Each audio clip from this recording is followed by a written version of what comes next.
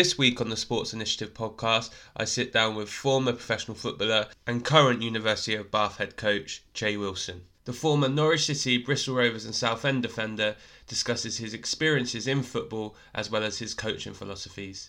I hope you enjoy.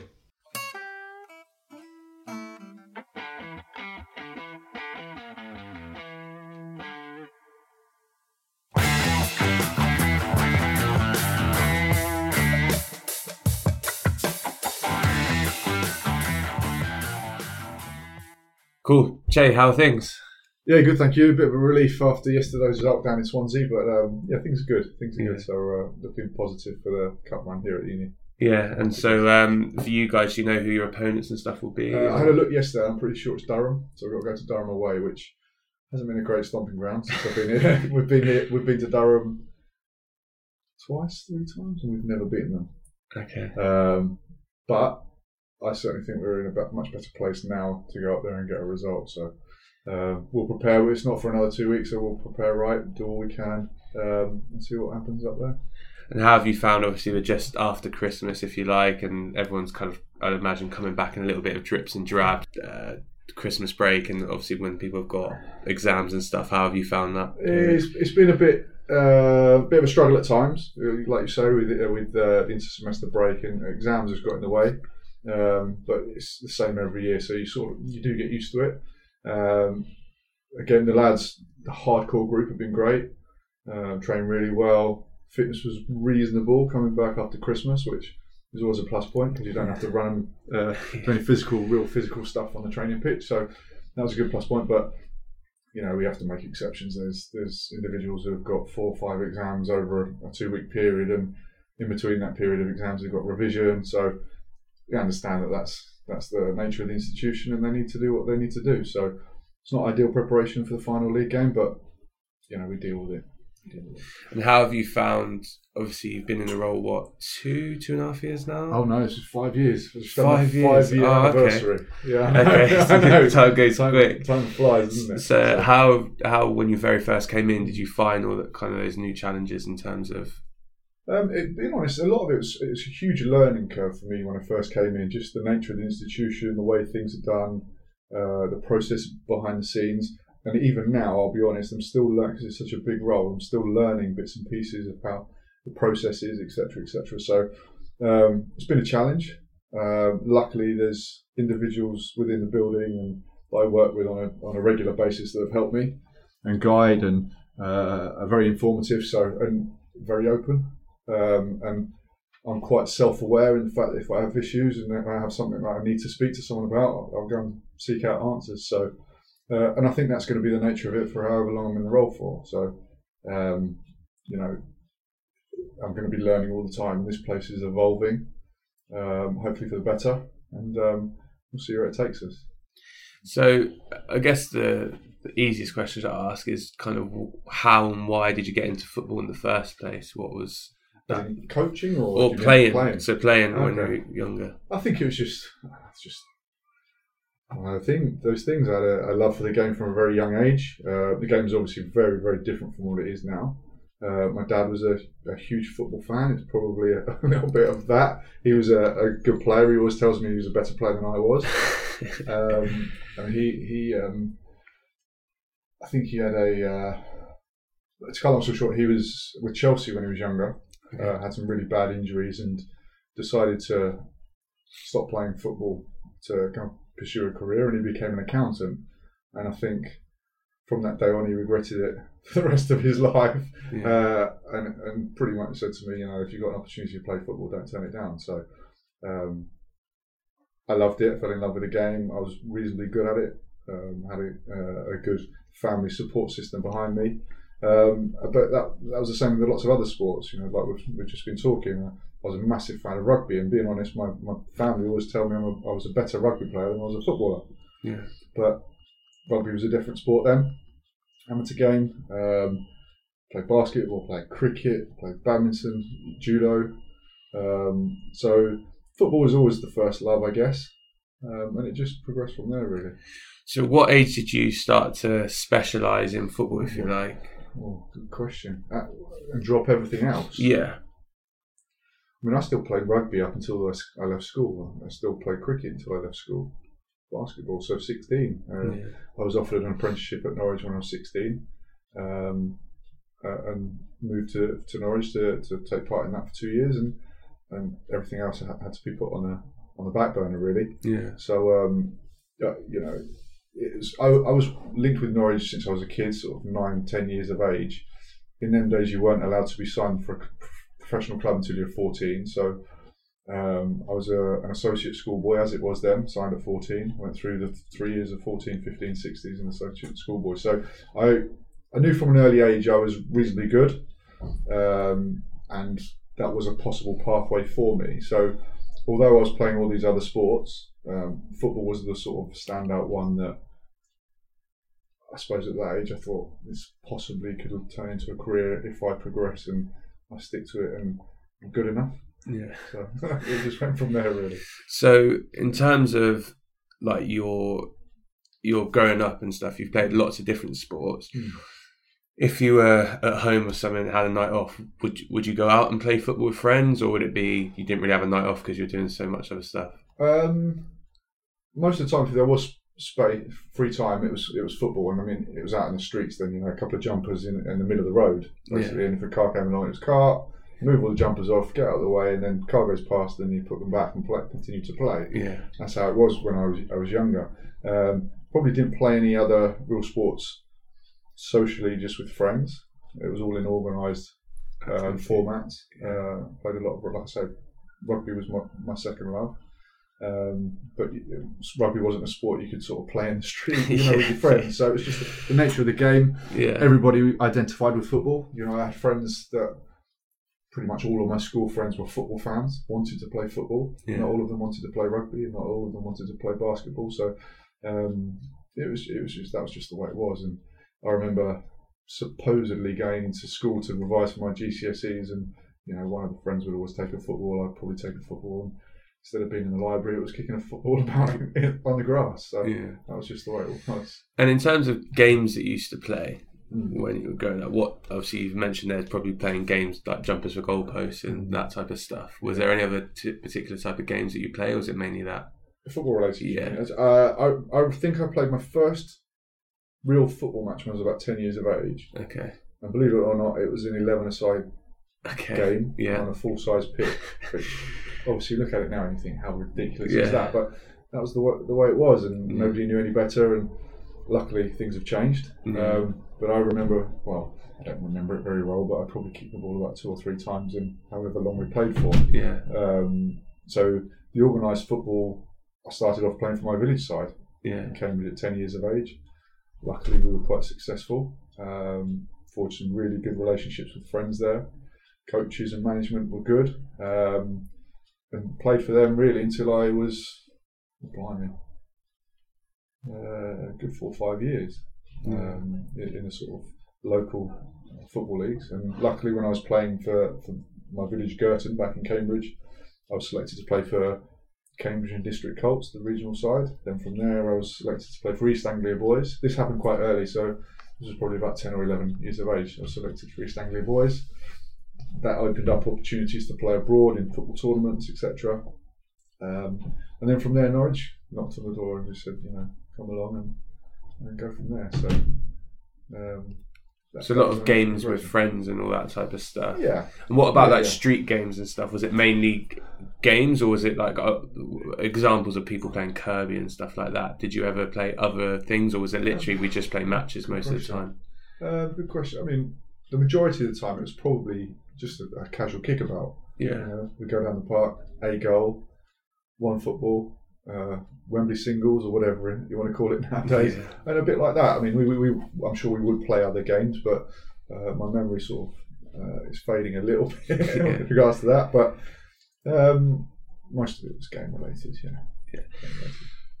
So, a discussion that I've kind of had before with Jake in one of these other recordings was he mentioned how similar to you, we would play a lot of Wembley singles, Wembley doubles, maybe headers and volleys, stuff like that, and then games. Whereas now, when you look at kids, a lot of them are doing ball mastery tight practices and stuff. What are your thoughts on kind of that transition away from those type of games to? My thoughts. I mean, like ball mastery and that sort of thing was non-existent, obviously, when I was growing up. Which I think is great in many ways, because you have to become a master of the football to be a good footballer. But that necessarily, I think it can take away the competitive edge of playing football in the street in a little game. That competitiveness, and I can see it a little bit now. We're losing a little bit of an edge, that streetwise edge. Whether that's related to what the kids are doing now, I don't know. But I mean, if I think back to my first football match on an 11-a-side pitch and kicking the ball 2 or 3 times over the course of the game, it can only be good with the kids with a ball each, dribbling, toe taps, etc., drag backs. I can think it can only be a good thing. If it's blended together, it's the balance of the two, really. So it's really interesting. I was speaking to a few people on some course I've been in, and they were talking about the culture around London in terms of like goal sites and stuff like that. Okay. So I wasn't overly aware of this, but they were mentioning that on a Friday night, even though they possibly shouldn't be doing this, you can go down to a local goal centre, and you'll have a lad from Chelsea, Tottenham, Arsenal, West Ham, and they'll play like pickup games. So if it might be 5-a-side, if you're there late, you don't play, and probably like a couple of age groups above, a couple of age groups below, and they'll just play 5-a-sides and stuff. Which, when I first heard about it, I was like, physio departments must be having kittens, because they're coming back in on a Saturday going, what happened? Well, the kid we're playing tomorrow, he's actually smashed me into a board or something. But I actually think, in terms of learning experience for kids, it's probably a real positive, because they get loads of the ball mastery stuff, which obviously at younger ages in particular is really important, but also they get the learning side of playing against different kids who are good and maybe older or younger, and working out how to adapt their game accordingly. It's and obviously a challenging environment, and they have to, like you said, they have to adapt their game and come up with the solutions to the challenges put in front of them. The competitive edge, like I mentioned earlier, I think in that environment they have to look after themselves. Football's quite a ruthless game when particularly when you get into men's football. It's okay being able to pass the ball 20 yards, 30 yards to feet, but there is a competitive edge, and there's an opponent going to try and stop you. I've been honest, part of my game as when I became professional was tackling. It was one of my strong points, and I'm not saying I made a career out of it, but it was certainly a plus point, and stood me in good stead. And I think things like that, not getting eradicated, but certainly not what they used to be. And I know the game's evolving and it's changing from day to day. How much match of the day, and the pundits are saying, that's definitely a foul. And I'll be honest, I look at it and go, he's hardly touched him. But that's the interpretation to what it is now. So, and I'm sure my dad, when he refers back to Norman Hunter and Billy Bremner, goes, they weren't any shrinking violets. So, I think, like you say, the kids playing that streetwise, just free play, but they have that challenge of an opponent trying to beat them. Good talent, but they've got that background of that ball mastery behind them. If they can cope with the demands of that, it stands them in good stead. Definitely. Do you think there's a way to develop that mindset of not so much looking after yourself, but that competitiveness? So obviously you're working like older age groups now. Do you think there's a way of maybe getting a hold of a 14, 15-year-old going, actually, this is a really important part of the game that you struggle with? We need to develop that? How you develop it, I'll be honest, I wouldn't know how to develop that. It's something that it's very difficult to coach. It's almost an intrinsic motivation to a will to win.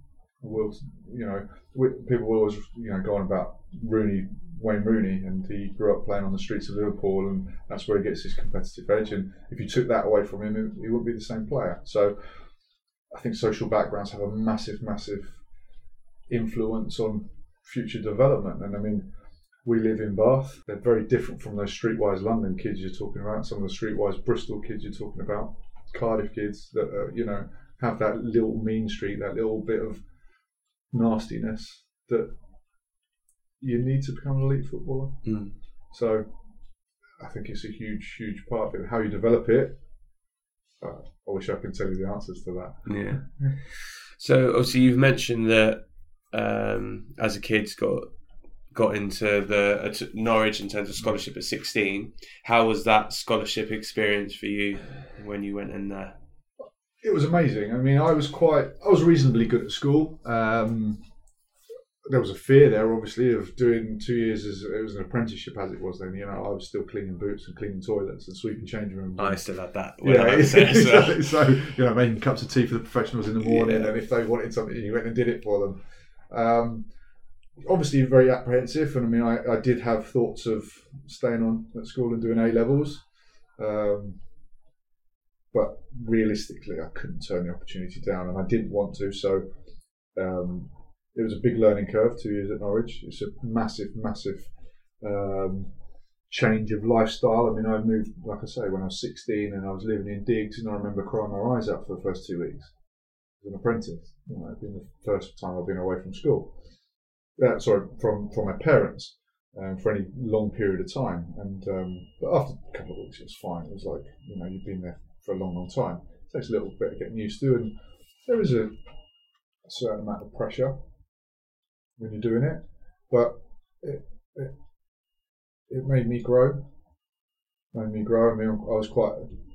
I'm still probably quite reserved. Some people see I'm quite reserved, but I had to sort of come out of my shell a little bit when I was there and start to communicate and you know, get the best out of myself, because it was an opportunity. And luckily, after a little while, I thought, I'm doing okay. It might have been different if I was struggling and thought, I'm never going to make a pro footballer. But my 2 years as an apprentice, I did reasonably well, and I was quietly hopeful for a pro contract, and luckily it came about. So, but it was a massive learning curve, and you see football's a ruthless game. You can't see lads come in and out left, right, and centre. And luckily, Norwich had a good background in developing players. I think they did it in what I perceived as the right way. And we had a good blend of people. We had lads from Norfolk, we had lads from London, we had lads from Cardiff. And Craig Bellamy was a prime example. He was an apprentice with us. So we had lads that you know, had come into the programme quite late, so just, you know, almost been recognised at 15, 16 and signed as an apprentice. But then there'd been lads that had been involved with Norwich since they were 10. So, and we all had different ideas of what we wanted to do. We were all different people, and I had to quickly grow up and realise that these lads, you know, lots of them are very different from me. They've got very different social backgrounds than me. But so I had to learn to look after myself a little bit. And in that ruthless world of professional football, you know, you've got the first team sitting in the change rooms that you're looking after, and you want to be there. And it is character building. It is character building, and some of the things that happened then probably shouldn't have happened. Yeah. In a real world, yeah. It certainly wouldn't happen nowadays. Yeah. Luckily, nothing, you know, outrageous happened, but you know, there's things that I wouldn't want to revisit. But I loved it. It was great. It was a great experience and a great place and great people, great club. So yeah. So earlier on you alluded to kind of having a support network, quite good with your family and stuff. Obviously, you mentioned you struggled during the first couple of weeks, just being away from home, all that type of stuff. Yeah. Was there ever points where you had a conversation with your dad when your dad was like, remember what the aim is, or was it supportive in that, or was he just kind of like, you're 16, get on with it type of deal? Because you do hear those stories where sometimes parents just go, "Is what it is. You've got to." Yeah, I'll be lying if I can recall specific conversations, but I remember I was quite fortunate in the fact that I could go home at weekends. You know, Norwich being only an hour and a half from Cambridge, I'd just jump on a train and go home and see the family, etc. Yeah. It wasn't difficult, but I think it was my dad was more, "Oh, you'll be all right. Yeah. You'll be all right." You know, he doesn't sugarcoat things, but I think he knew that just give it time, and you'll be fine. And he was right. You know, after a couple of weeks, I was fine. Being honest, I probably didn't raise it that much with them anyway. I don't think I told them that, you know, I'm crying my eyes out. that's just the relationship I had with my family. It was probably something that I've hidden. I hid at the time to a large extent. That's probably what I do now as well. So is that from just them or others, or is it? Is there anyone that you would have spoken to around that time to? No, I think that's just I don't think I would have spoken to anybody if I had any issues like that. I don't think there was anybody I could really go to and just say, I'm struggling with this. We talk about support networks now, and that wasn't available then, I don't think. With it out of your own family circle. But I probably just dealt with it myself in my own specific way. Didn't really raise it too much because I probably deep down knew that it was going to be okay. It just would take me time. Yeah.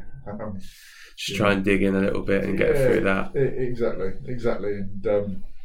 And you do get there in the end. You just got to dig in and keep working hard and go from there. So obviously you spoke about kind of the culture thing around Norwich, and that was quite positive. And obviously you mentioned that different cultures coming in. With someone like Craig Bellamy, for example, who you see at the top end, you see uber competitive and stuff like that. How was the merging of all those different cultures and personnels and stuff? In terms, I guess the question I'm asking is, was there any points where, as a team, you found that difficult, or was it because you all knew where you wanted to go as individual, as players, you kind of bought into what was being sold by managers and stuff like that? I think we all knew where we wanted to go, and I think we all pretty much got along, most of us. There was obviously some lads that disliked others more than liked others. Yeah. So, but we have no real issues, even though we were from completely different social backgrounds, some of us, we all seemed to get along, and we had the same goal, that end product that we were striving for. Obviously, behind the scenes, when you're away from the training pitch and away from the training ground, there's little bits and pieces that go on between individuals, but that's young men. But 95% of the time, I'd say everyone was amicable, got on, and just got on as a group. We were in it together, and we were trying to help each other out and strive for the same thing. So I can't remember too many issues, to be honest. Do you see that translate to like modern day young men in terms of their experiences? Obviously, you've worked in colleges and university and stuff now. Do you see a translation between the two, or do you see any differences between the two settings? From my experiences, I've never really seen any difference. I think they're put in an environment where they're together, and they usually cope with it really quite well. Obviously, on a bigger scale, it might be different, but the groups that I've worked with, particularly here at the university, when I was coaching at Cambridge University, the majority of them just got on with it. They knew what they were here for.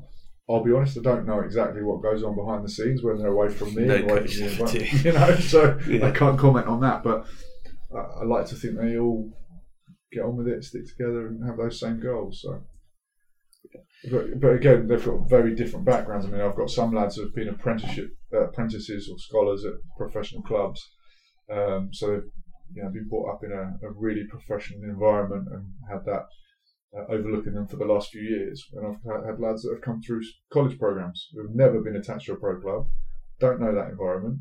Merging them can be difficult, but in the main they cope with it quite well.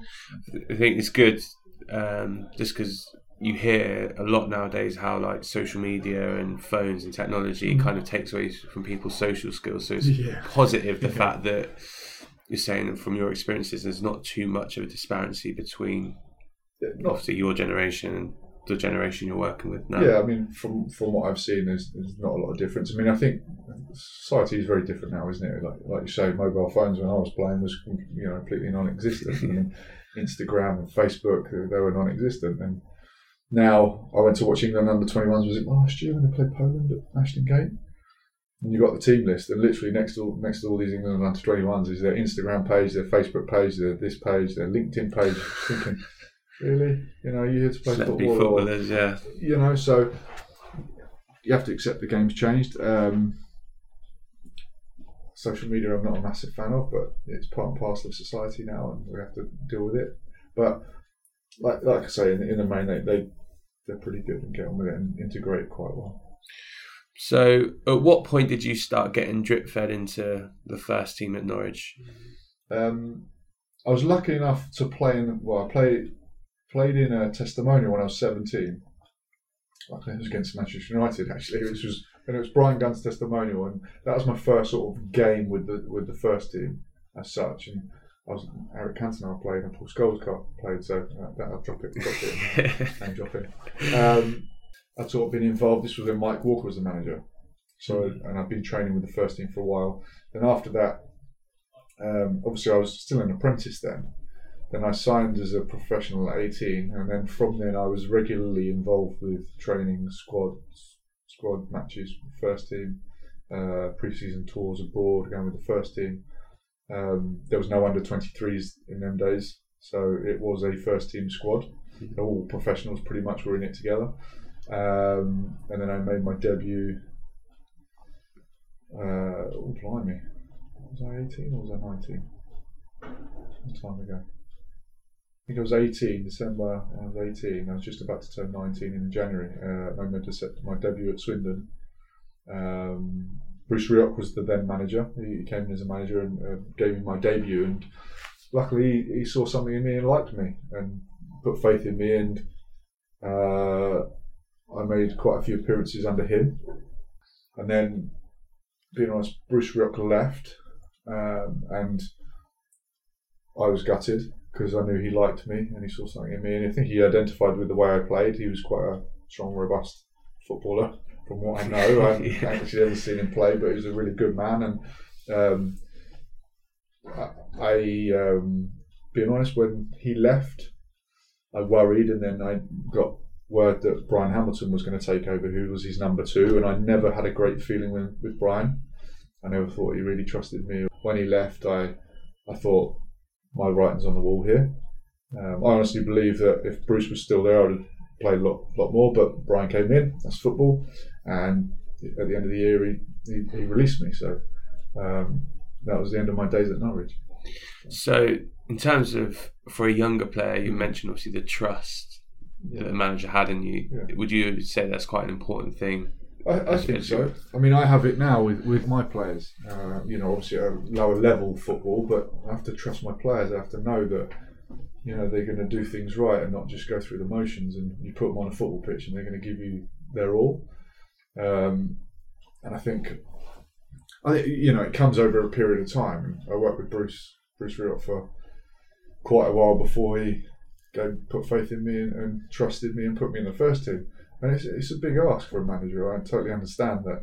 Results are so important at that level. And if you throw someone in and it backfires, it's his job on the line.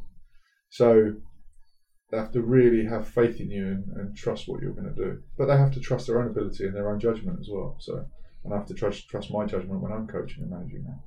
So also an important part of this would be the other team, the first teamers and that type of stuff. How did you find the integration and then gaining the respect and trust of those guys? Again, I think that just happens over a period of time. They get to know you in training, they get to see you playing in reserve games, and some of the first team players may play in the reserves. And some of the senior players like Matt Jackson was a centre half and captain at the time, Ewan Roberts. I can't thank them enough because they're really be positive and help you out and encourage. And there were times when things were going badly, but there'd always be someone to speak to if you needed to. They'd always give you a pat on the back, and I think that's all important because if things start to go badly in football, they can quickly go downhill rapidly. And I've seen it with individuals, and I think it's vital that rot stops quite quickly. So it might be a comment from a manager that stops it and gets you going back in the right direction again. So every single one of them, I can't think of anyone who wasn't great with me. I had better relationships with some of the senior players than I did with others. So do you think that having those senior players in quite a, from what it sounds like, quite supportive of them obviously identifying a younger player coming in, and you were doing, I assume, the right things to signal that you were going to work hard and as a minimum. Do you think them being supportive created the environment for everyone else to kind of follow that. Because what I see from the outside looking in sometimes is if you have the people at the top, senior ones that at times can be a bit derogatory or maybe not show themselves in the best light, the people below that kind of go, well, if they're able to do it, then I'm able to do it just as much or worse, and it kind of filters down, if you like. Well, there's also the other side of it where, you know, these senior players that are actually playing in the first team might look at you and go, actually, you're a threat to my position, or whatever it may be. And I'm sure that happens where they'll try to put you down or destroy your confidence because they don't want you taking this spot. It's a ruthless world. Yeah. And it is a team game without a shadow of a doubt, but you know, you still have to look after the individual. And you have to look at it a selfish way a fair bit, because once you leave a football club, you're quickly forgotten about because they'll replace you with the next person. Yeah. So it's ruthless. So you do, I hate to say it, but you do have to look after the individual. And if you do things right, and you can look yourself in the mirror and say, "Yeah, I've given my all," and you can't complain. But you need to survive as an individual first before you integrate into that team. Don't get me wrong, I got stick from the senior players, but not in a derogatory way as in to affect my footballing ability. It was more of a social thing that sometimes you get stick for whatever it might be, your haircut or the clothes you're wearing or whatever it may be. And it was never personal. Yeah, not from my experience. I think the industry's like that anyway. Naturally, you're going to get a stick and stuff. I remember, exactly. Obviously, I didn't play any first team games for that, but being reserves, training around the first team, and being 18s and stuff, you're going to get a stick because it's just the nature of the beast to a certain degree. And exactly. The other side of it, which I think it does, academies can obviously find it hard to prepare people for, is if you're playing in front of 20,000 people, 30,000 people, 60,000 people, you're going to get stick. You're going to get stick. If you're the ones I always feel sorry for, the subs warming up along the touchline, because you know they're going to get some pelters from crowds and stuff. So it is going to make you thicker skinned. Yeah, and I mean, particularly in this day and age of social media, I think, you know, it's instant, isn't it? I mean, I've had stick. Obviously, you expect stick from opposition supporters. It's part of the game. You know, I was a fullback, so. You know, sometimes I'd go and take a throw, and some of the abuse you get was pretty horrendous, to be honest. But you know it's not aimed at you personally. It's you because you're a collective as a team that are trying to beat the team they're supporting. So, I mean, it happens. But I mean, I've read things in the past which I wish I hadn't have read about. You know, from your own fans in fans forums, or someone's commented and you know, I've read things about myself from my own fans, or a couple of fans, you know, wherever it may be, and you're thinking, it doesn't do you any good. Put it that way. Yeah, it doesn't do you any good. And I was quite I was reading this thing from bits and pieces from I can't remember if I was really young, but probably when I signed for Southend, I read a bit, and I was how old was I when I signed for Southend? 24. And I like to think I was a relatively mature adult at that point who had some skills to deal with that, but still not nice. Still not nice when someone's making a comment about you on a social forum for people to see, but you deal with it and you get on with it. I don't even know who they are. Yeah. I guess that's not nice. Particularly, it's been highlighted more and more with players on social media, and obviously fans giving them stick, but then also going the other end with death threats and all that type of stuff, which is ridiculous. But was there a way you developed thick skin for that? No, not really. It wasn't. I don't think it was anything. I was never taught anything, or you know, I didn't attend a course to say, yeah, this is how you deal with it. You're never given any skills like that. I just think it's something that's inherent that I had to do, whether that's from my family or whatever. I just did, and you just get on with it. And yeah, it does upset you for a short period of time. You soon forget it. It's always there though. It's always there. And you know, I've been honest, I can't remember specifics about that stuff that was written. And it wasn't a lot. It wasn't, you know, pages and pages. It was, you know, the odd comment. how you played at the weekend or whatever, or in general terms of what you like. And if I think about it now, it's still not nice, but I can't do anything about it. On with it, and I'm 41 now, and I still don't like it. Yeah. But you just deal with it, don't you? And these things happen. I guess that's one of the things, as players get older, they do learn the ability that, like, as a 19, you might have been sitting there going, what have I ever done to this guy? Like, maybe I do need to overlap more or something like that. Whereas actually, as you get a bit older, you go, it's a random guy down the pub. He's not gonna know me. He doesn't know what's going on in our team meetings where the gaffer's told me not to overlap at any point because you've got. Well, that's the thing. There's a lot more detail behind it, and they don't know you as an individual. And I remember someone once saying to me, he said, when you step on a football pitch, all they see is a footballer. They don't see you as a human being. They see you as a footballer product. And they said they don't know if you've got family issues. They don't know if your wife's ill or your girlfriend's just left you or you've had your house burgled or whatever the night before. You step on a football pitch and all that's irrelevant, which is true. But you're in that industry where you are under the spotlight for 90 minutes every week, and they pay their money to watch you play football, and it's the nature of the beast. You get on with it. So obviously you mentioned a minute ago about moving to Southend and stuff. How did you find that transition? You said that you kind of left Norwich and trying to look for a new club. How was that process? Being honest, when I left Norwich, I actually came to Bristol Rovers first. So I was at Bristol Rovers for 2 years. So I left Norwich at the end of the year, and it was tough. I mean, I played 25 games in the first team at Norwich at this point, and I was still young. Was I 21? Yes, I think I was 21, and so I hadn't played bags of first team football, but I had first team experience and done reasonably well, and in the Championship as it still is, and I suppose you presume something will come up. Yeah. But it didn't until, to cut long story short, I'd actually agreed to go to Luton purely and simply.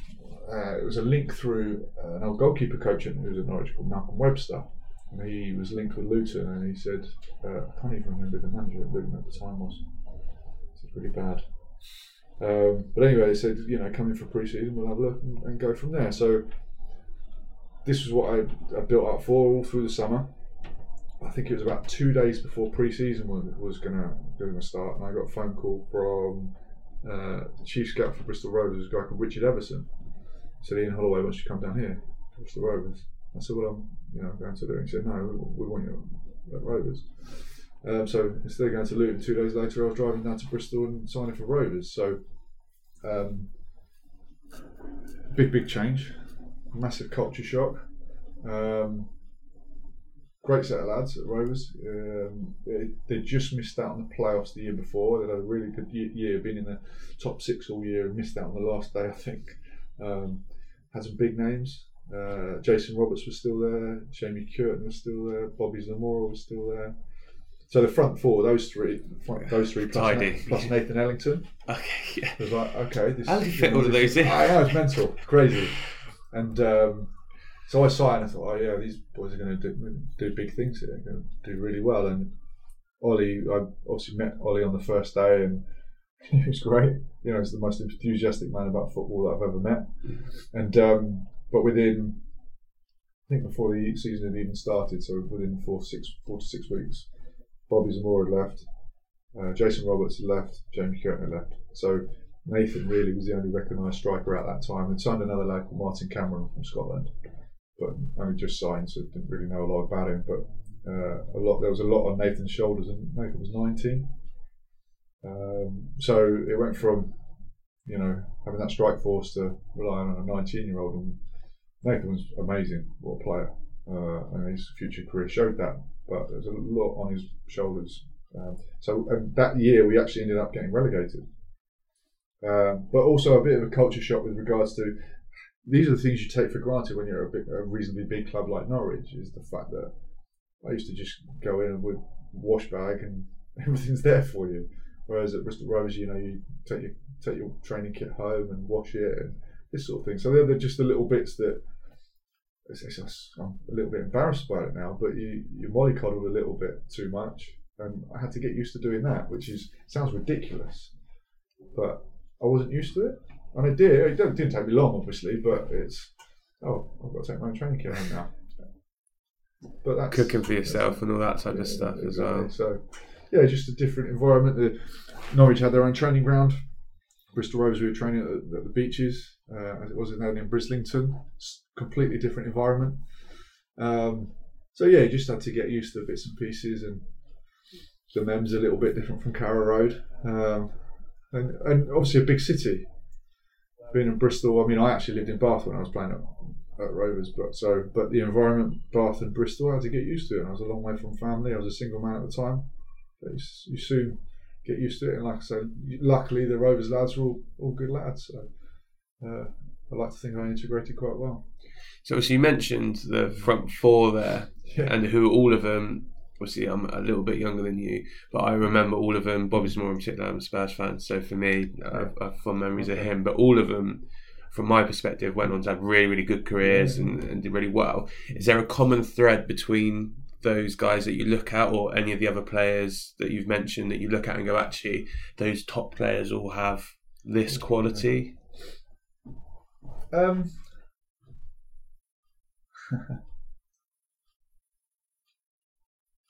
Being honest, I didn't see Bobby that much when I was younger, because he wasn't there for very long. You knew he had a lot of ability, but he was still quite a young guy. I can't remember how old Bobby was then. I think he was only about 19. No, they're all very different. If I think about it, I mean, you look at Jamie Curtin, and I knew Jamie from Norwich because he was at Norwich and then signed for Rovers before me. So I knew Jamie from Norwich, and he just knew where the net was. And I'm sure he wouldn't mind me saying he'd been non-existent for a lot of the game, and then suddenly, bang, he scored 2 or 3, and you're just like, wow. Whereas Jason was just all hustle bustle, powerhouse, strong, quick, would work his socks off for 90 minutes. So very, very different. Bobby will know what Bobby was about. He'd work his socks off and knew where the net was, so he's a bit of a blend of the two. Yeah. I'm not saying that Jason didn't know where the net was, but being honest, I didn't get to see them for that long a period of time. Like I say, from me signing to them leaving was 4 to 6 weeks. I didn't really get to see a lot of them. So I probably know exactly the same amount as you from watching them on TV. Yeah, I'm picking up their big bucks. But Nathan, he came out non-league football. Nathan from London, very clued up young man. Great feet, strong, quick, and he had being honest, because of the non-league aspect, he almost had a little bit of a street mentality to it, in the fact that I'm just going to play football. I'm not going to get stressed about it, or he didn't appear to be stressed about it. It was like, it's just a game of football. I'm going to play, and almost not treat it like a street game of football, because it was more than that, but it was. He could relax a little bit more, and he hadn't had that pressure on him for years and years and years, and there was no expectations. That he almost just was a free spirit. Give him the ball, let him do it. And that's what he was about. I think there's a lot to be said for those type of players. I played with a lad, and he was at MK Dons and a few other places. I remember us playing a game at Plymouth, and he missed a penalty. Right. Okay. And started laughing. Okay. Right. And so, obviously, some of the people in the team, I was not overly vocal in terms of hammering people. That's kind of not my bag. Right, but some of them got very annoyed and angry from laughing. Okay. 5 minutes later, he's cut inside, beaten 3 and whipped one top bins. Okay.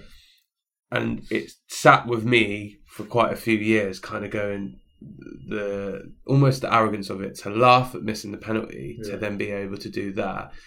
But then when I've looked at it subsequently and from coaching stuff, I almost think his ability to do that after is because of the freeness of spirit of going, I'm not actually that fussed, I've missed a penalty, it's a penalty. It didn't affect him too much. He still got on with the rest of the game and did what he did. It's almost like a type of amnesia. I know in American football they talk about quarterbacks having amnesia, forget that they've thrown an interception or whatever, and focus on the next thing, which I think almost his nonchalantness towards it was that, and that he would miss a penalty, laugh, and then 5 minutes later do that, and you're kind of like... not too much, not put too much on emphasis on the outcome of that penalty. It just looked at the next bit. And I mean, I'll be honest, probably if I was playing in that game, I'd probably look at him if he was laughing in my team. I'd probably be really upset with him. Yeah. And find it quite disrespectful. Yeah. Because, it's not funny. It's not funny. Yeah. It's not funny. But I know this is the thing. I mean, you look at these players that can do wonderful things with the football, and you're almost like that. You have to treat them differently. You have to treat Messi differently. You have to treat Ronaldo differently because they've got that ability. And people respond to different things, don't they? In different ways. You would have seen it, the video of Maradona warming up. That was the very thing that just popped into my head. So, as a team member there, I'd be looking at it going, this ain't right. Yeah. Like, he needs to be doing what we're doing. Yeah. But then, are you kind of culling Maradona to exactly and not be the player that he is? I remember someone asking me exactly the same thing. If your player did this and showed me the video of Maradona with his laces untied when he was just in tricks and almost like it was playing dancing around, and if you went, no, you come here and do the warm up like the rest of us, but then that might have an adverse effect on what he actually does on the pitch. So marrying the two up is very, very difficult. I prepared for a game as a pro, very different from other people. I was probably a little bit too. I've been honest, when I played, I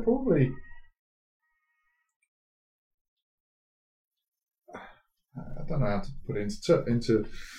Probably thought about it too much, and it had a negative effect because I did think about it too much.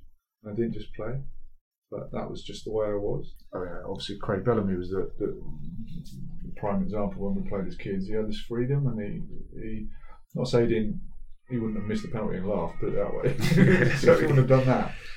But he had this freedom, and it was just this belief in his own ability to do things on a football pitch. And he was a young man playing in the first team. It was like, I don't care who you are. This is how I do it, and I'm pretty good. And I trust myself, and I believe in myself, and I'm going to do it.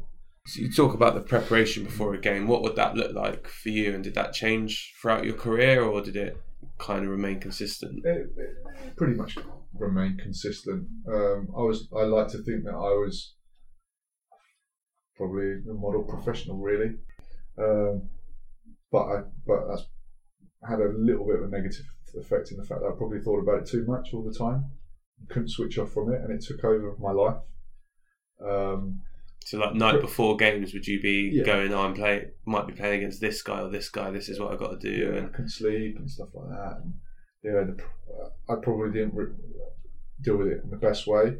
I never really signed any long-term contracts, so I was always under pressure to make a career out of it. Am I going to get a new contract? Am I still going to be here next year? Because I knew I was never someone who on a football pitch would stand out as such, in the fact that you watch Messi and these talented players that are going to create and be offensive players, they stand out, don't they? They catch your eye. Yeah. I was never one of them, but I always was one of those that you could put on a football pitch and would do a really good job. 7 out of 10 is. Yeah, and you'd be able to put me right back, left back, centre back, centre midfield, and do a job. Yeah. I was a bit of a jack of all trades, master of none, as such, probably.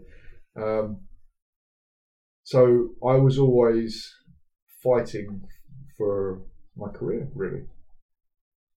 Yeah. Fighting to make a career out of it. And being honest, when I left Bristol Rovers, I dropped out. I left Bristol Rovers after playing pretty much every game for 2 years and changing manager.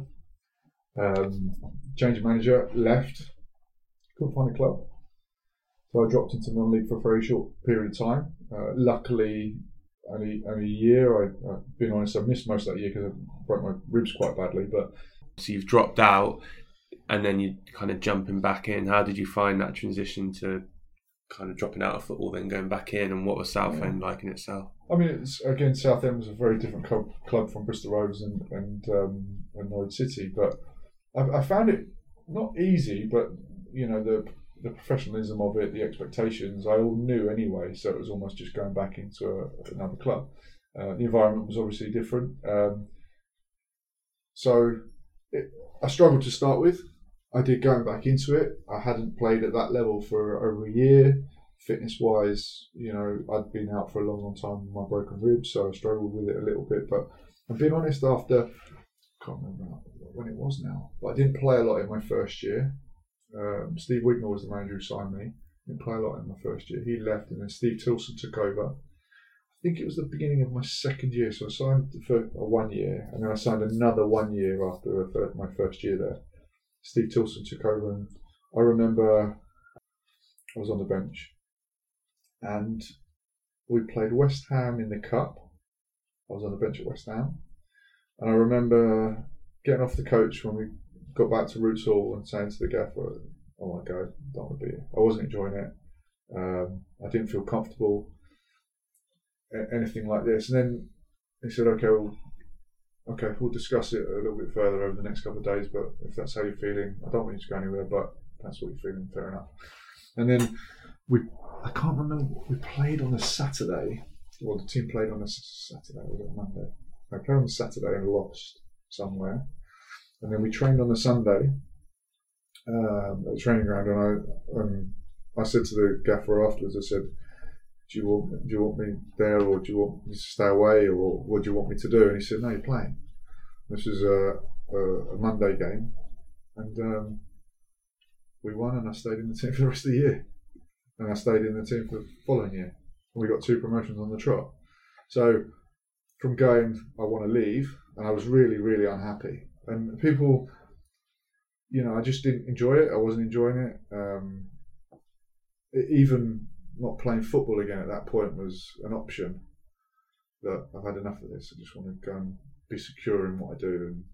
And so from that to literally a week later, playing in a game at Roots Hall, we won the game 2-1. I think it was Macclesfield, And then we literally went on a run and ended up getting promoted through the playoffs that year. And then the following year, we won League One.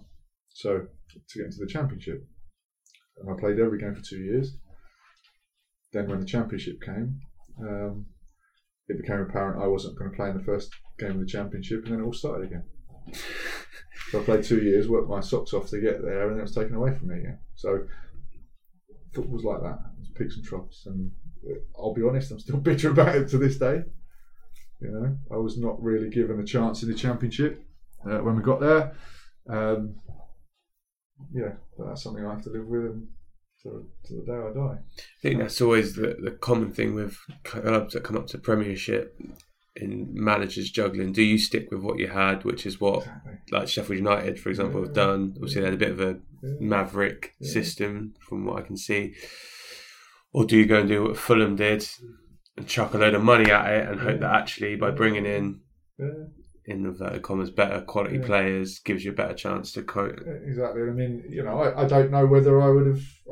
I'm quite confident I would have coped in it, but I just wasn't given the opportunity. That's what gets to me a little bit. But the back four that have played in that League One Championship winning season, 3 of the back 4 changed on that first day of the season. So only 1 player retained their position, and the team ended up getting relegated from the Championship that year. And I'm not saying that we would have survived, but there was some money thrown around. Michael Ricketts was a prime example. Michael Ricketts had played for England on a hatful of money. Came in and didn't want to work hard, so came in and I can't remember how long he lasted at Southend, but didn't last very long at all. But he hadn't been through that period of 2 years where we were struggling in League Two. He hadn't been through that process of 2 years where we'd worked hard, worked our socks off. We'd had to go to Boston United on a Tuesday night and really graft to get a result. And then in the Championship, Stoke first game of the season, and walks into the team. I imagine as a group as well, those, like you said, Boston on Tuesday night brings you together. Because if you're doing a running session for that game and you get through that game and then you're getting promoted and stuff, as a group you kind of go, actually, that's my number 9 or that's my centre half. Well, that's the thing, I think those 2 years, one of the big plus points of those 2 years was just the togetherness. The team spirit we had was phenomenal. I remember going to Blackpool on New Year's Day, and we were 1-0 down with about 10 minutes to go. And even at 1-0 down with 10 minutes to go, we all pretty much looked at each other and went, "We're going to win this." We just knew we would, and we ended up winning 2-1. It helps when you've got someone like Freddie Eastwood who knows where the nut is. But we just had a belief that, whatever the state of the game was, we'd do all right. And sure enough, I remember speaking to some fans at Northampton, and we played Northampton. So this was the year before. We played Northampton 3 times that previous year. So two times in the league, obviously, and then 2 times in the playoff semi-final.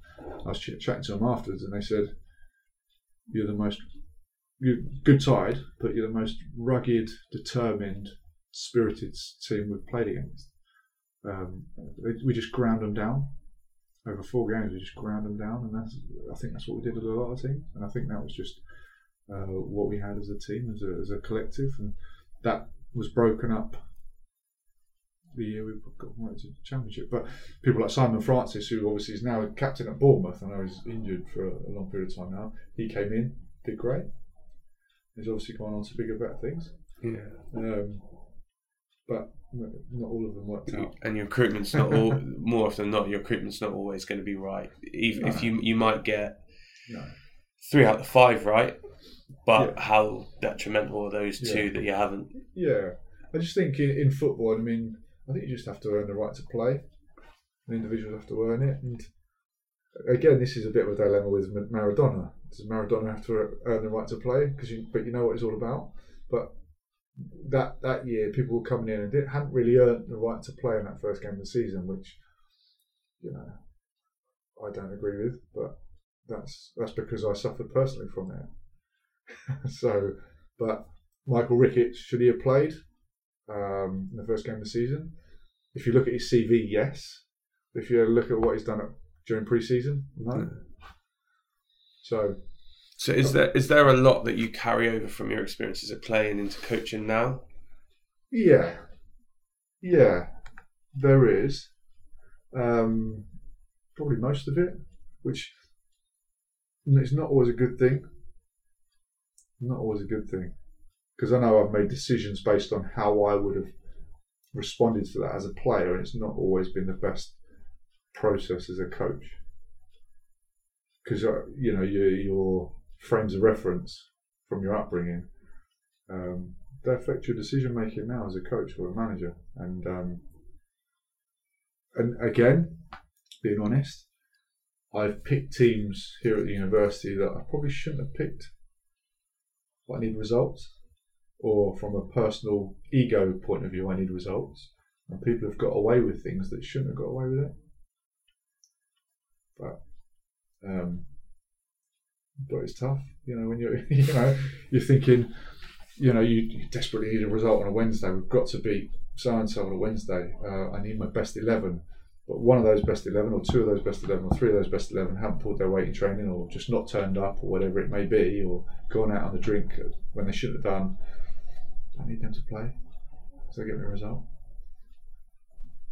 You trade-off. What do you do?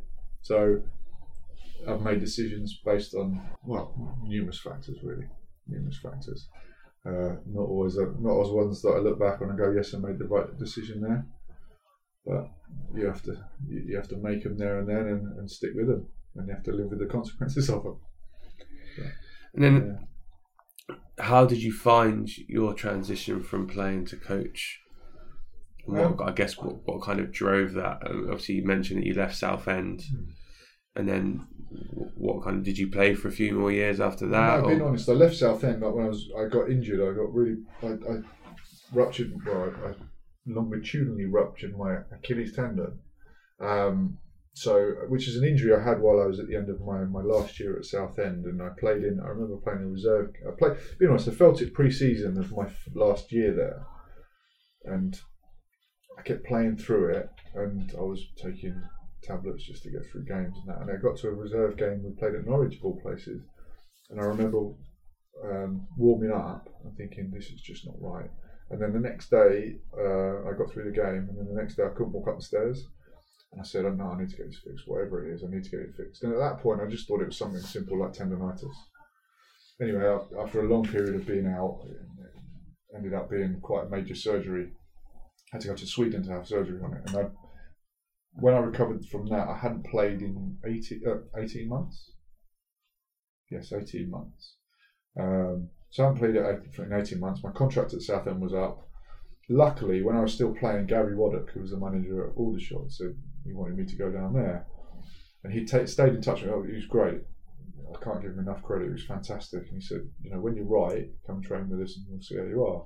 Anyway, that pre-season I went to Aldershot. I wasn't fit. During that time, being honest, I started struggling with my other Achilles. And anyway, I didn't get a contract there. And then within a week later, I was told I'd partially ruptured my right Achilles. Anyway, after lots of serious thinking, I was advised that this could be an ongoing process with my Achilles, or both Achilles. I decided to call it a day and seek pastures new and see what else was out there for me. So my first port of call was, being honest, it took me 18 months to probably get over the fact that I wasn't going to play at that level again.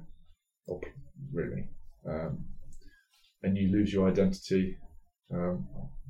Started socialising a bit more than I should do, drinking a little bit more than I should do. All in all, it's probably 18 months.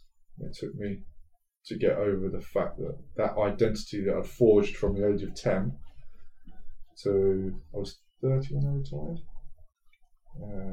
So 20 years was taken away from me. So anyway, after that 18 months, I decided that I wanted to study. So I went back to university, studied, did an undergrad. And at that point, I didn't know how good I was going to do at university because I'd left school at 16, didn't have any A levels. And while I was there, when I was studying, so I studied at ARU in Cambridge, and while I was there, I coached the Cambridge University team. So that was the sort of first little step into coaching. While I was studying, I was doing my coaching badges. Well, then I ended up doing a master's degree. And coaching wasn't sort of my first port of call. It wasn't, my target. It wasn't, I desperately want to be a coach. And if I'm honest, it's probably not something that comes naturally to me. It doesn't come naturally to stand in front of a group of 25 lads and tell them what to do. It's not me as such, but it's part of my role, and I know that, and I'm developing day in, day out, week in, week out. And I know it's going to be an awfully long process, but luckily I've got my coaching badges through that process. I've done my undergraduate degree and my master's degree, and that's where I am now. So, but the transition was difficult, yeah. But again, it wasn't. When I finished playing, or when I was playing, I was desperately wanting to be a coach. It wasn't like that. It's just something that, being honest, I've fallen into a little bit. Mm. It's interesting to talk about a transition, because that's actually what my dissertation was at uni. Okay. Talking about people almost losing their identity. Yeah. And I've had people that were interviewed during that have said they used to hate Saturdays. Yeah.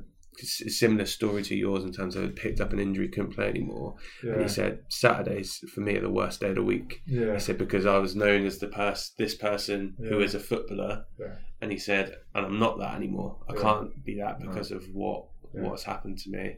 Yeah. He said I hate Saturdays now. You see, I had the conflict. I'll be honest. I had it as in I can't do that anymore. That's not part of my life anymore, and that's a massive part gone. But I had the other side of me, which was like, thank goodness for that. It's been taken out of my hands, and I'm not going to be doing that on a Saturday anymore. I don't have that pressure of performing, trying to earn contracts, paying a mortgage, fans screaming at you. It wasn't. So I had that conflict of I wanted it, but I didn't want it. It's really strange to try and articulate what I mean, but stepping away from it took a massive weight lifted off my shoulders a little bit. So. With those pressures, did you not realise you had them until you had finished, if you like? Were you constantly aware of them for your career? Yeah, no, I was aware of them constantly. I was constantly for 12 years. And looking back on it, it was just me. It was just my makeup. I put that pressure on myself, and I do now. When I'm doing courses, or I'm doing an education course at the moment, and that pressure that I put on myself isn't healthy, but it's just the way I am. So so when it was taken away from me, playing side and not playing on Saturday, I actually really enjoy my Saturdays now. I don't coach on a Saturday. I actually really enjoy it. I've got a young family, which is slightly different, but it was a little bit of a weight lifted off my shoulders. I didn't have to try and go and earn a contract somewhere, you know. But then there's the other side of it where you walk into a room and, you know, I used to do it and people would know you're a professional footballer. Now people go, oh, you're a professional footballer, were you? I didn't know you used to play professional football.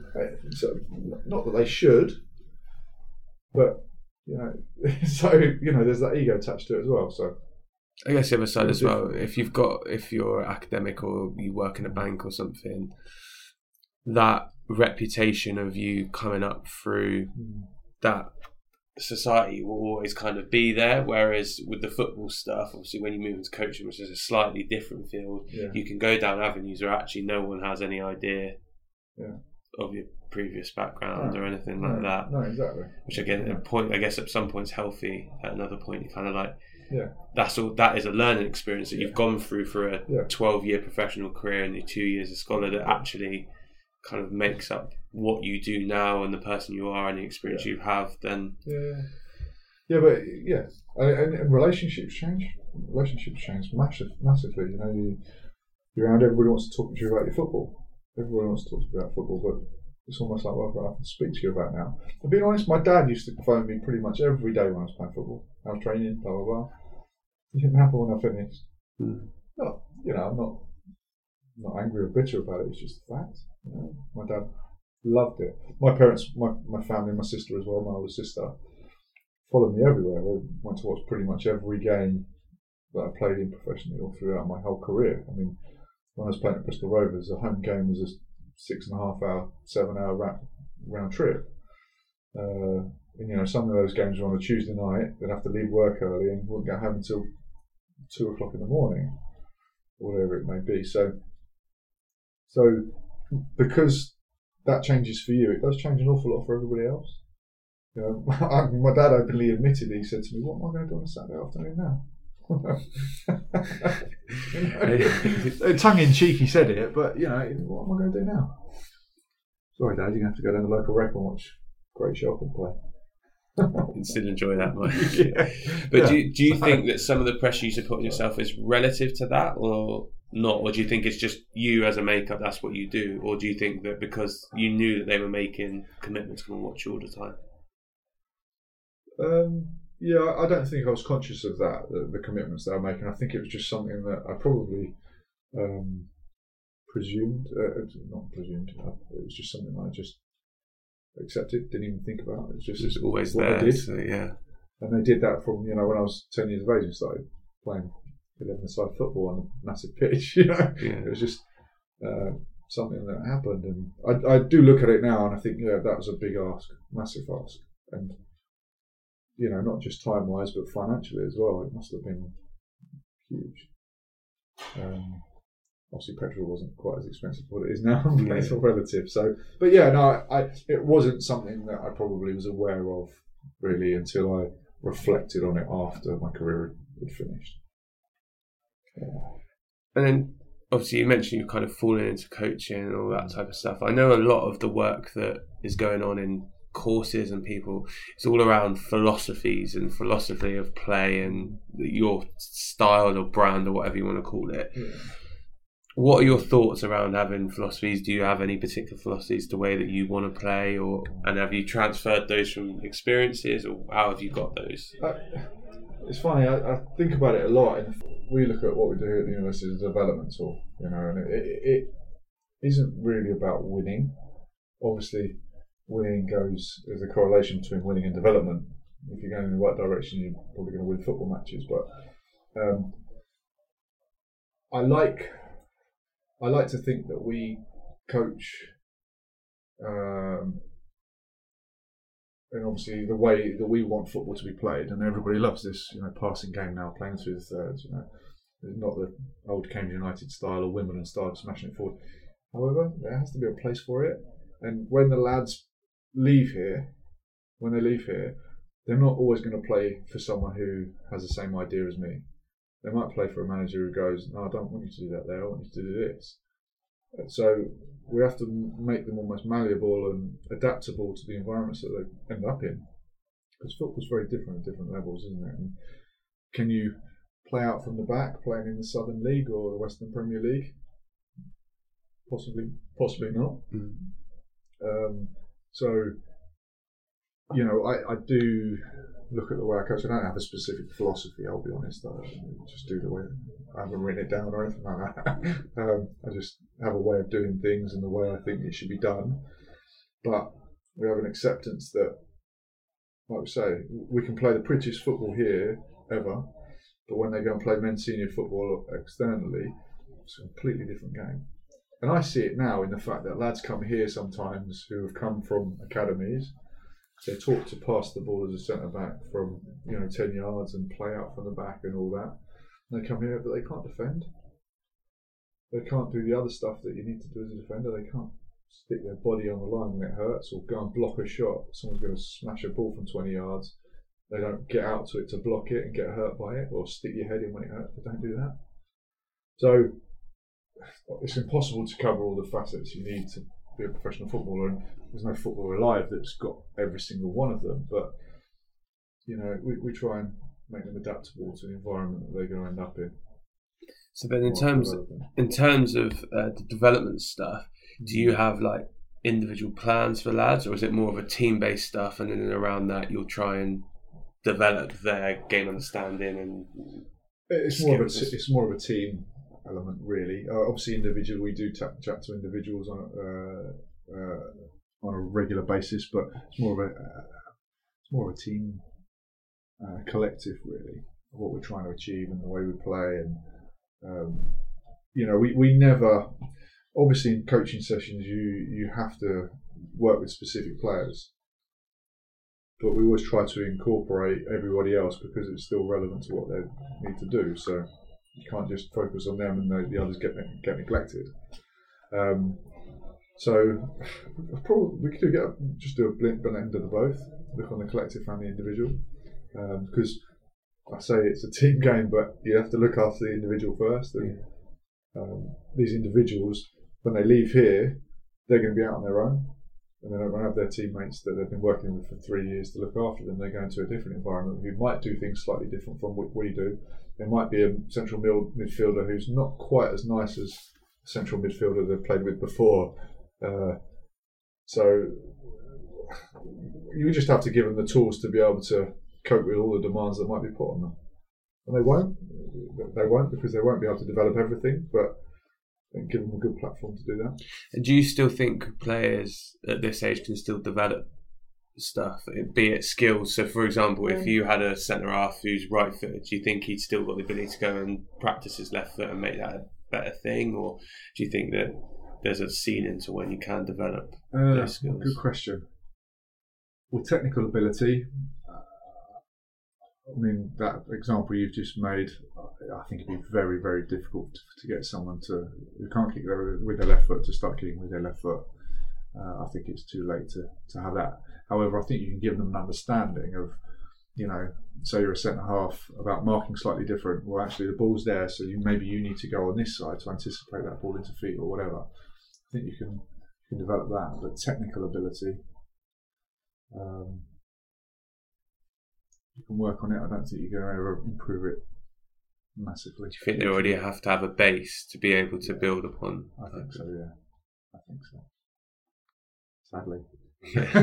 Sadly. So, yeah, that's my opinion on it. Yeah, no, it's an interesting one, because I know I watch and listen to a lot of sports out in America, and they do a lot of their players will go and practice stuff, and I look at the top end, and I'm always curious to see whether it's because they already have a very good skill set, which allows them to kind of work on other stuff, or whether it's the hours they put into practicing that. Or I think they have to have a very good skill set to start with, to be honest. If you haven't got that sort of foundation, I think you really struggle a bit. I guess on skill acquisition, we had a brief conversation about it. I asked you to hold it. Okay. You mentioned that you're doing jiu-jitsu now. Oh yes. So I'm a real again, I like all different sports, and I've Okay. been following UFC, mixed martial arts, a lot more. Well, UFC was, mixed martial arts was what I liked to start with, and then it's developed into. I still like mixed martial arts, but I started to do jiu-jitsu. I didn't want to get punched in the face. Yeah, I'll be honest. That's part of the reason why I want to go Okay. down there, because Okay. of not getting hit, the sparring and stuff. So I'd be interested in terms of being able to roll with people and that type of stuff. Okay. How have you found the development of skills for that within you? Like for you going into a relatively new sport and whatnot. And I like to think I had a good foundation in the fact that I did judo as a kid. So although very different, it was a grappling art to a certain extent. So I did have a brief background. My interest in MMA and the grappling side of MMA, I think because of my interest in it, I'd already had a mental foundation of how these things work and how these operate. And even the biomechanics, I did my master's degree in biomechanics, so even the biomechanical aspects of it, I know very different, but I still had an understanding. So it was difficult. The biggest thing for me with Brazilian Jiu-Jitsu was just turning up. Just going to your first class and going, this is completely unknown to me. I've never done this before in my life. These guys are trying to choke me and strangle me. What's it going to be like? And luckily I had a friend who actually fought in the UFC. And this was when I was living in Cambridge. I did my first class. And quickly fell in love with it. And it's tough to start with because you need the fundamental aspects of it, of how to move your hips. And then obviously once you've got those fundamentals, then you can start to develop, various attacking options, this, that and the other. And luckily it snowballed from there, and you have to start somewhere. But it's a test. I found it a real test mentally, and I still do. Every jiu-jitsu, I have this conversation with my wife all the time. Every jiu-jitsu session I go to, it's a struggle. Because it's a struggle getting there because of that mental challenge of 1v1. And it's not always 1v1 fighting. You're practicing your drilling, you're rolling casually or whatever. But it's still just you. There's no hiding place. So I still have this element of, am I going to be good enough at this? But then when I get there, I absolutely love it. And the feeling afterwards is the best feeling in the world. My wife used to, before I was married to her, we lived in separate towns actually, we weren't living together. And when she'd phone me in the evening sometimes and she'd go, "You've just done jiu-jitsu, haven't you?" And I'm like, "Yeah, how do you know that?" And she just knew from the tone of my voice, just because of what it brought to me. And obviously I've got a love of it now, and I have. It's it's an infectious thing. But it's very, very different from being in a football environment. Different people as well. I think it's almost this vehicle for. I think Joe Rogan said it's martial arts are a vehicle for making yourself a better individual or something along those lines. And I believe it is. It makes you more humble.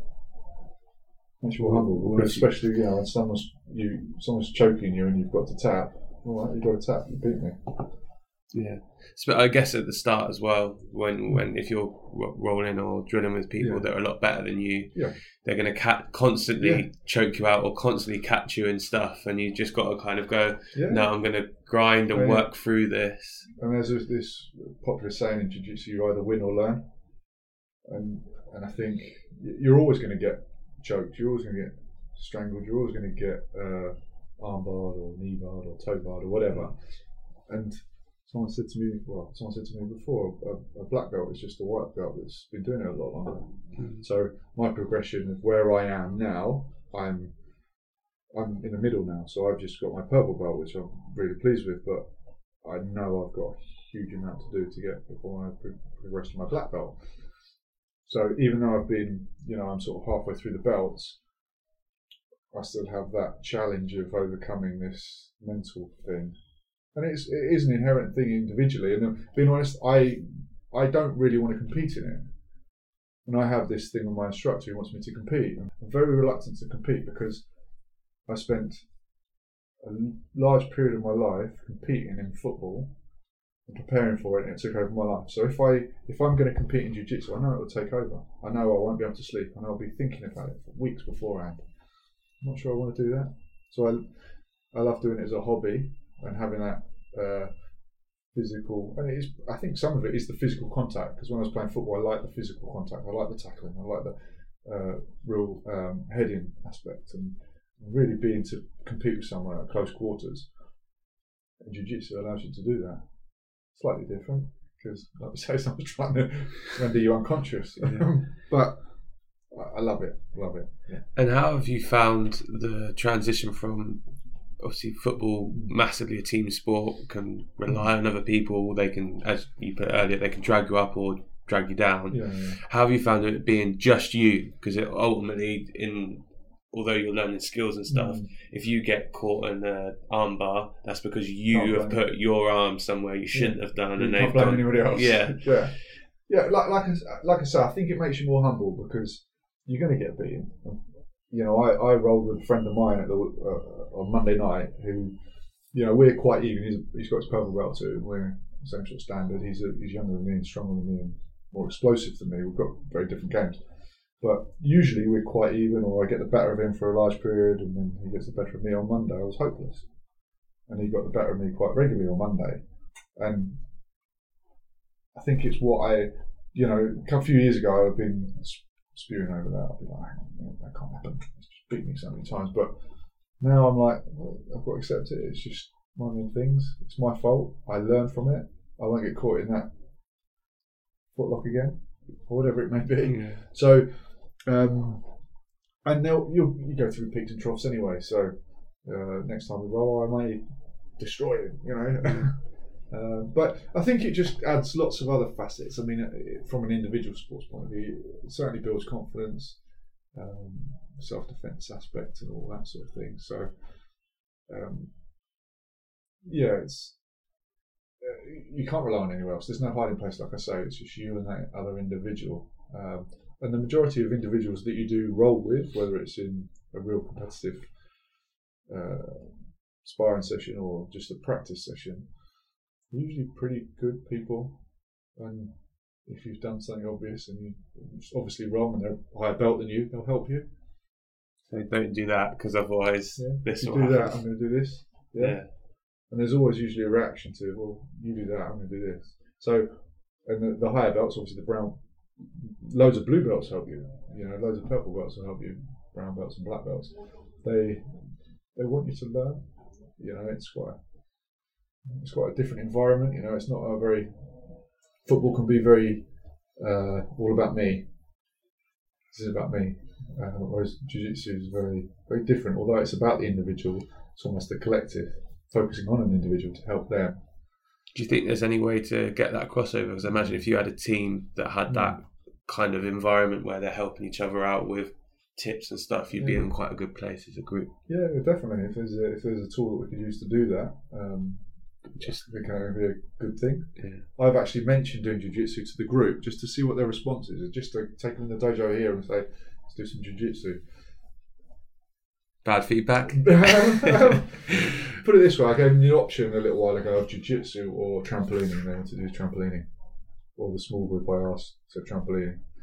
Maybe it's because they're just it's something they've done before. They've never ever done jiu-jitsu before.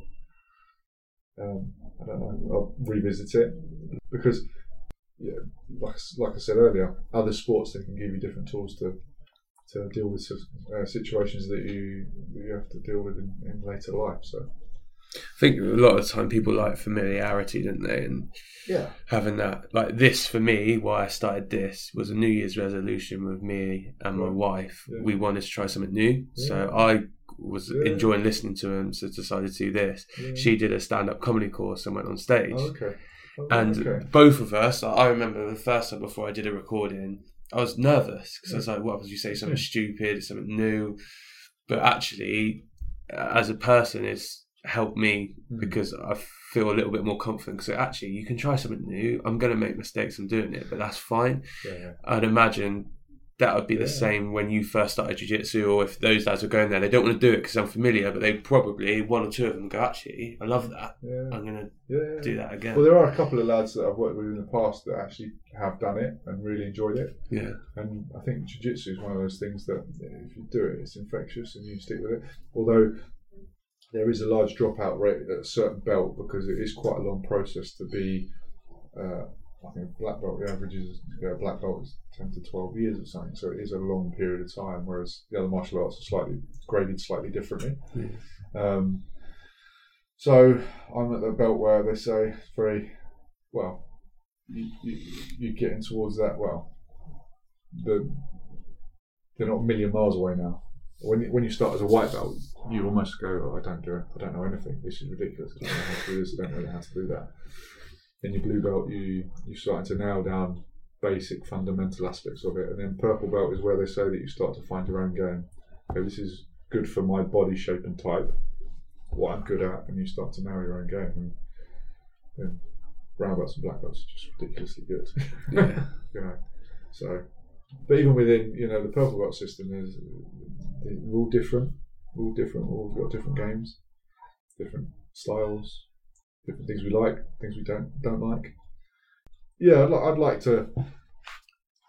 The danger I have with regards to the football lads, and I've mentioned to them about doing jiu-jitsu in the past to them, only very flippantly or loosely, is I don't want to do it just because it's an interest of mine. Yeah. It has to add value. And I think it will add value to some, but won't add value to others. So, do I still do it?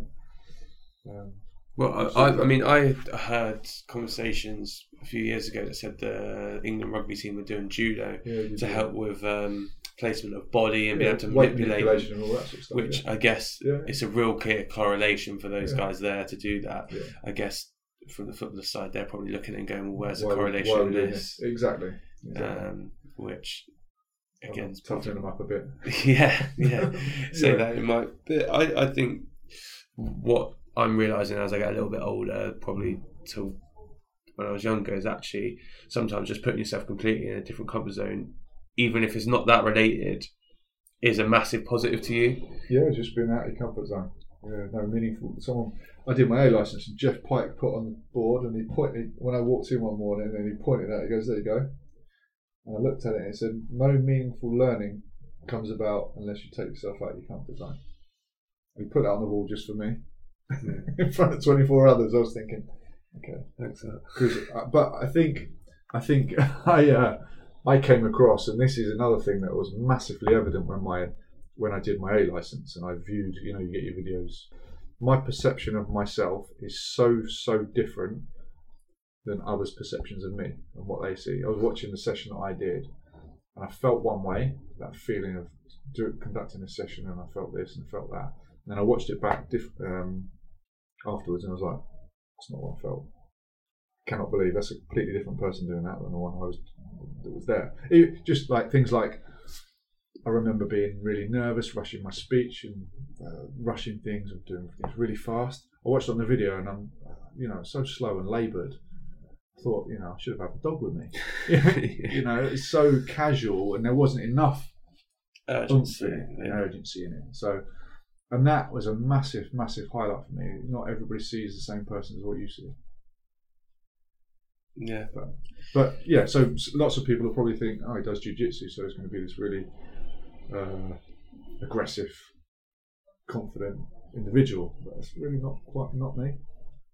Do you get what I mean? Yeah. No, again, I've just done my A licence, and the interesting one for me was the psychological corner, getting your can't remember the name of it now, but getting your profile back. Okay. Right, because for me, and the way that I feel, obviously, I go around and talk to people, and around the uni, around here, quite friendly and chatty. Yeah. But what it highlighted in the plan, and subsequently when I thought about it, is correct. It's people that I know and trust. Yeah. So I'll say hello to you quite a lot because we've got a fairly decent rapport, and I get on really well with you. Yeah. What I'd find really nerve-wracking is if I didn't know you, first time I met you, I'd be there going, what am I going to say to him to think, rather than just going up and say hello, realise you're another human being, and actually we both like football, so as a start point, I know we're all right.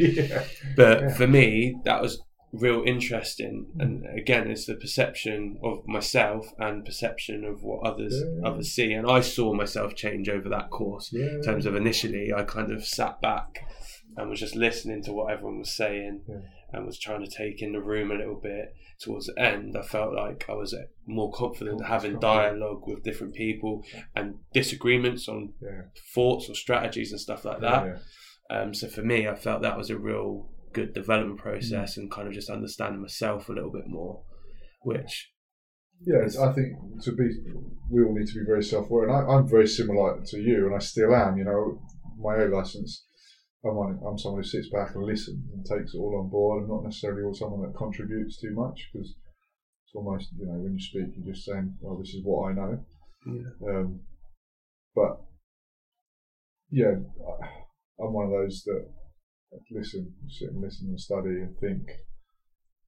Doesn't mean it may appear that I'm not taking part in the session, but actually I am, but just not your way as such. It's just doing it my way. And I probably started to contribute a little bit more because I'm aware of it, and I'm starting to learn a bit more and become more knowledgeable and think, actually, I can add value here. Not necessarily the same as what other people will contribute. So, you know, we all have our own experiences and our own socio-historic processes, and we're all different. And, you know, you'll say something in a room and 5 people might identify with it, 5 people might say what a load of rubbish that was, and then 5 people go, yeah, actually I can really use that. We're not all the same, are we? No, not at all. But yeah, that perception of individuals, we've all got it, you know. I've got a perception of people who walk around this building every day. Not necessarily the right one, or what they really are, but that's what I see. And what you take in and your experiences allow you to form those opinions and whatnot. Exactly. So, I guess we'll have a roll sometime. Yeah, sounds good. Well, I've never done it, but it's one of those things that I'd love to do. I would really love to do. Is obviously at the moment I work evenings a lot of the time, which isn't a great ideal. But I think if there's ever a point where I didn't, I think I'd probably go and spend a night a week and actually. I'll the dojo here, mate. Never mind. Yeah, give it a go. I sometimes join in with the judo guys, so they bully me, but there we go. Well, I'm hoping at some point to be able to speak to obviously different people around this place. It might be that they go, okay, you've mentioned this, so I'll go and do it. But no, it'd be good. Yeah, again, good to take me out of my comfort zone and try something new. And I guess this is kind of the last question. I've been asking everyone this. Right. Okay. So it'd be interesting to see what your answer is. Which is, who's the best player or coach or whoever you've played with or against, and why? Blimey. Best player I've played with against. I probably have to say best player I played with is probably Craig Bellamy. He just had that natural ability, ruthlessness, desire, belief. And I mean, I remember, obviously a lot of that is, obviously I played with him at a young age, and now he's played at some of the biggest clubs in the country. And I mean, when he was at Man City and he had a phenomenal year at Man City, and how he didn't win Player of the Year is beyond me. PFA Player of the Year is beyond me. I think his probably face didn't fit the profile, but I just thought it was phenomenal. So probably Craig. A very good player. I mean, I've been fortunate enough to play with some other very good players in the past, but Craig's probably the best of all. Best player I played against.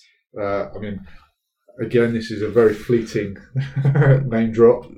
Eric Cantona and Paul Scholes in that testimonial game. And Paul Scholes for me was, one of the most gifted players these islands have ever produced. Technically, couldn't tackle, but a lot of the time he didn't need to because he was so good with the ball and never always had it instead of trying to get it back. So, but yeah, just this awareness of what was around him, this technical ability, and I think Paul Scholes. I don't really have to say too much about him.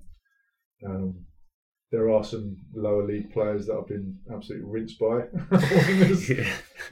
so that you've never heard of. But I remember playing against Darren Bent once, and he was the quickest thing I've ever seen. And you said coaches? Yeah, if there's any coaches that you've had particularly positive experiences with. Yeah, I mean, I had a coach at Norwich City who was the reserve team manager at the time, a guy called Steve Foley. who's actually working at. Is he still working at Ipswich? I think he's still working at Ipswich now. But he was just one. I mean, I was young pro when I worked with him, and he was just really, really good with us all. His coaching sessions were brilliant. They were engaging. They were the way we wanted to play. But he was also very good on an individual level. He really had. You could tell just he was passionate about what he did, and he just wanted the best for you as an individual. So, as a coach, Steve was definitely up there. Managers, Ian Holloway was infectious. Bruce Rioch was. If you could probably mould Ian Holloway with Bruce Rioch, probably a really Fergie. Yeah, exactly. Yeah, so. Ollie was a little bit too much at times, but you couldn't help but be absorbed by his infectious nature and his love for the game, and want to do well for him. Bruce was obviously I'd always talk about Bruce because he gave me my debut in league football, so the best manager ever. No, listen, Che, I appreciate you taking quite a lot of time out of your day for this. Mate. And there's a lot of waffle there. No, that's great. I really appreciate it, and obviously I'll see you around. No problem. Cheers. Pleasure.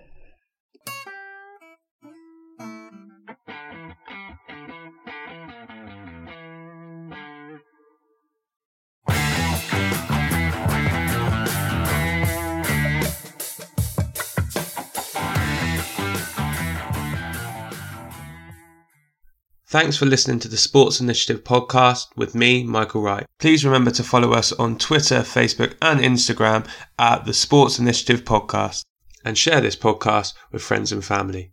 I'll see you next week.